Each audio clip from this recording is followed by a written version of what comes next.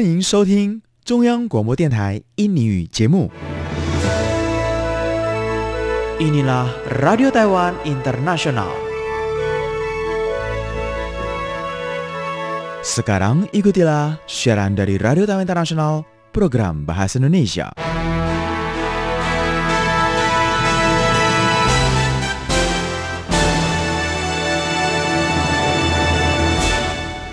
Saudara pendengar, acara Radio Taiwan Internasional RTI siaran bahasa Indonesia program 1 untuk hari ini, Senin 4 April 2022, pertama-tama nanti akan diawali dengan Warta Berita dibacakan Maidin Hindrawan.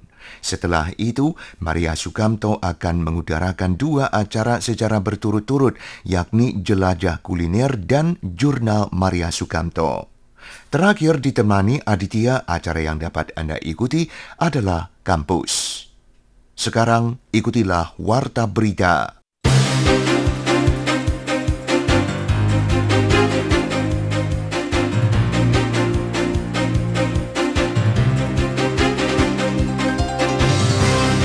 Terlebih dulu pokok-pokok berita.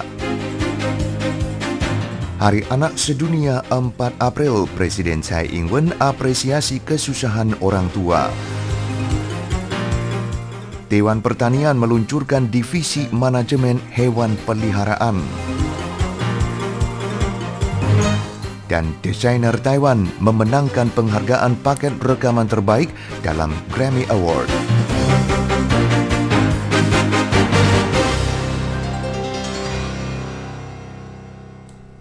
Berita selengkapnya. Hari ini 4 April adalah Hari Anak Sedunia. Melalui sebuah postingan di Facebook, Presiden Tsai Ing-wen selain mengucapkan selamat kepada semua anak, juga menyampaikan apresiasi atas kesusahan setiap orang tua dalam mengasuh dan membesarkan anak. Juga merincikan kebijakan pengasuhan anak di Taiwan dan menekankan bahwa pemerintah akan terus bekerja keras untuk menjadi rekan paling diandalkan bagi para orang tua. Presiden Tsai menghargai ide anak-anak yang dilukiskannya sebagai selalu imajinatif dan memiliki banyak prinsip unik. Namun para orang tua juga seringkali tidak bisa makan dengan baik dalam mengurusi masalah anak dan harus memutar otak untuk mencari tempat bermain meski sedang liburan. Presiden Tsai mengatakan bahwa dalam hal mengasuh anak, pemerintah akan terus bekerja keras untuk menjadi rekan paling diandalkan bagi para orang tua Taiwan. Langkah-langkah yang akan diambil antara lain meningkatkan tunjangan pengasuhan anak menjadi $5.000 Taiwan per bulan pada Agustus, meninggikan subsidi infertilitas, dan menambah jumlah kelas taman kanak-kanak umum di mana pemerintah akan menanggung beban mendidik anak bersama orang tua. Dewan Pertanian atau COA telah membentuk divisi manajemen hewan peliharaan yang akan bertanggung jawab atas regulasi industri, kepemilikan, dan kesejahteraan hewan peliharaan. Demikian diumumkan COA melalui sebuah acara peluncuran di Taipei pada hari Minggu. Presiden Tsai Ing-wen hadir di acara dan menegaskan melalui sambutannya, dibentuknya divisi manajemen hewan peliharaan adalah kebijakan penting dalam perwujudan pengendalian dan peningkatan kesejahteraan hewan peliharaan. Presiden Tsai mengatakan,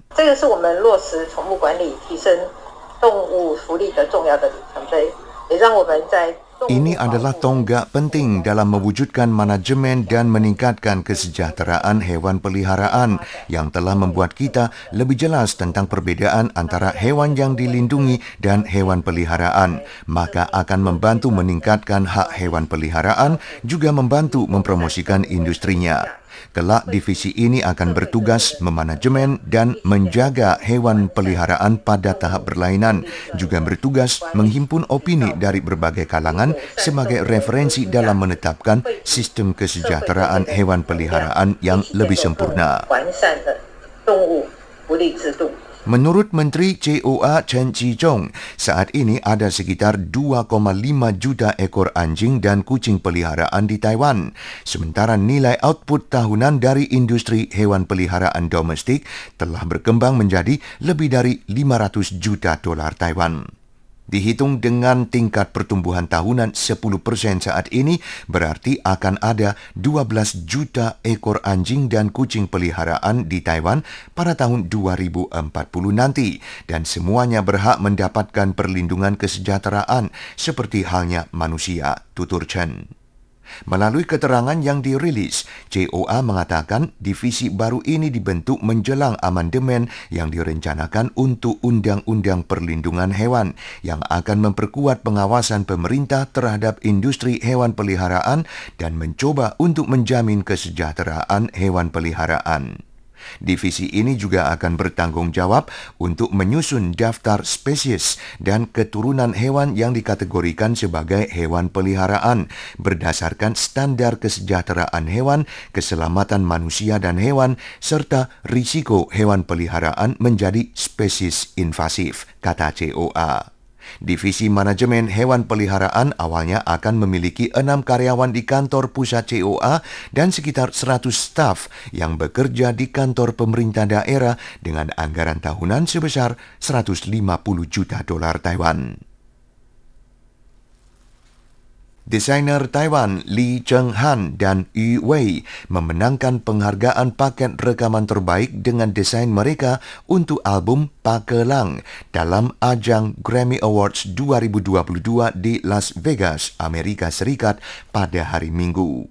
Penghargaan tersebut merupakan salah satu rangkaian Grammy Awards yang diberikan untuk tampilan visual album musik yang dipresentasikan kepada direktur seni dari album yang menang, bukan kepada artis, kecuali jika artis tersebut juga merupakan direktur seni. Ye Zi-in, teman yang menyampaikan pidato penerimaan dalam bahasa Inggris atas nama Lee dan Yu pada upacara penghargaan, mengatakan bahwa mereka sangat senang dapat mengambil bagian dalam Grammy melalui Pakelang, album yang dibawakan oleh generasi kedua dari kelompok vokal Fa Lang Ao dan Chairman Crossover Big Band dari Taiwan. Sampul album memiliki desain abstrak yang menggambarkan ombak di garis pantai Taiwan.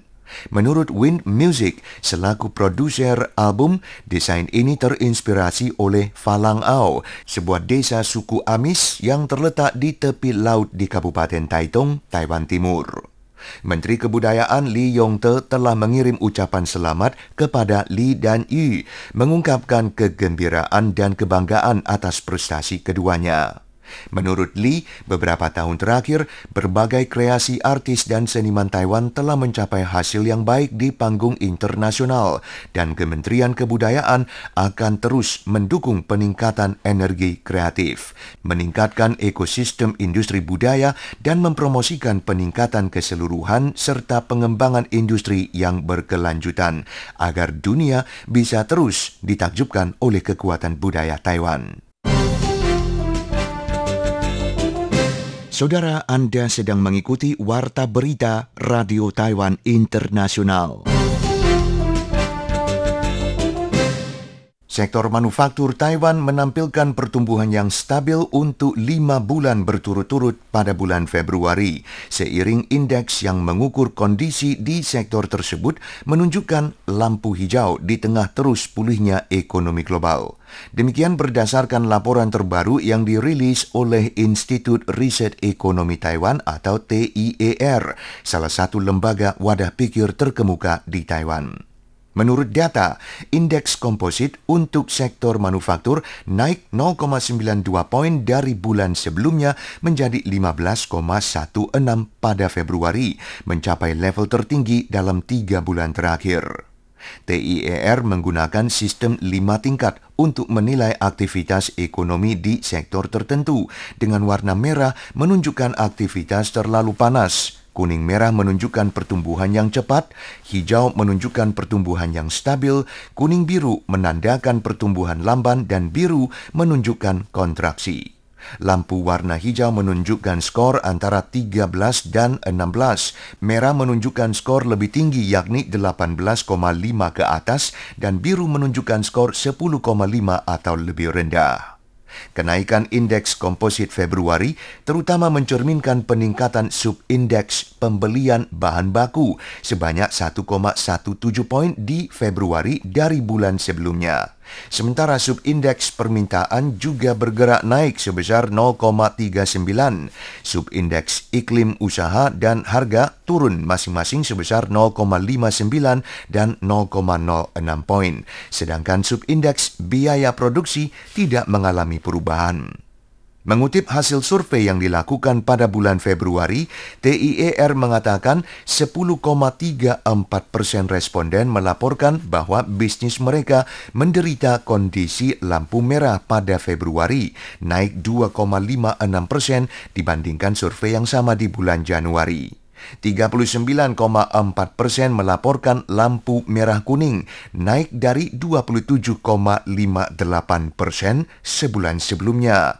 23,75% mengatakan bisnis mereka telah menampilkan prestasi lampu hijau, berkurang dari 34,72% pada Januari. 18,98% responden mengatakan bisnis mereka menunjukkan lampu kuning biru pada Februari, turun 28,61% pada survei Januari. Sementara 7,54% mengatakan bisnis mereka menunjukkan lampu biru, naik dari 6,53%. Di antara industri individu, industri komponen elektronik terus mendapat manfaat dari inovasi teknologi dan transformasi digital dan membuat ekspor mereka tumbuh dengan kecepatan 2 digit. Tetapi invasi Rusia ke Ukraina telah menciptakan ketidakpastian atas pasokan bahan baku untuk perusahaan semikonduktor.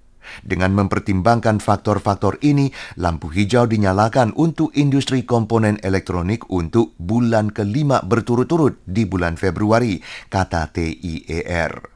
Untuk industri mesin lanjutnya, pemasok semikonduktor terus meningkatkan produksi dan permintaan otomatisasi terus meningkat. Namun kenaikan harga bahan baku telah mendorong kenaikan biaya produksi industri di Februari. TIER menyarankan untuk memerhatikan dampak perang Rusia-Ukraina terhadap ekonomi global karena sanksi ekonomi yang dikenakan pada Moskow telah memotong pasokan energi dan pertanian dan mendorong tekanan inflasi di seluruh dunia. Selain itu, TIER mengingatkan penyebaran kasus COVID-19 di Tiongkok selalu ekonomi terbesar kedua di dunia yang telah merespons dengan memperlakukan lockdown di kota-kota besar seperti Shanghai, kemungkinan akan menimbulkan guncangan pada ekonomi global.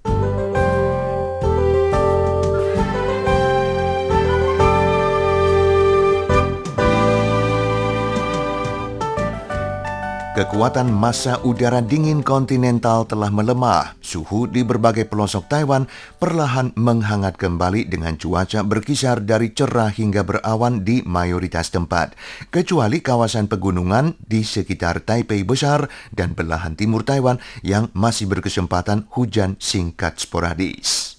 Berikut adalah perakiraan cuaca terperinci untuk wilayah berlainan di Taiwan dari Biro Cuaca Sentral atau CWB untuk hari Senin 4 April 2022.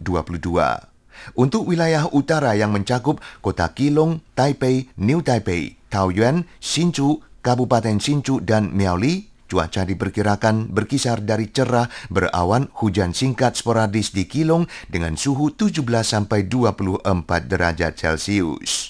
Untuk wilayah tengah yakni Kota Taichung, Kabupaten Changhua, Nantou, Yunlin, Kota dan Kabupaten Chiayi, cuaca diperkirakan cerah hingga berawan dengan suhu 16-26 derajat.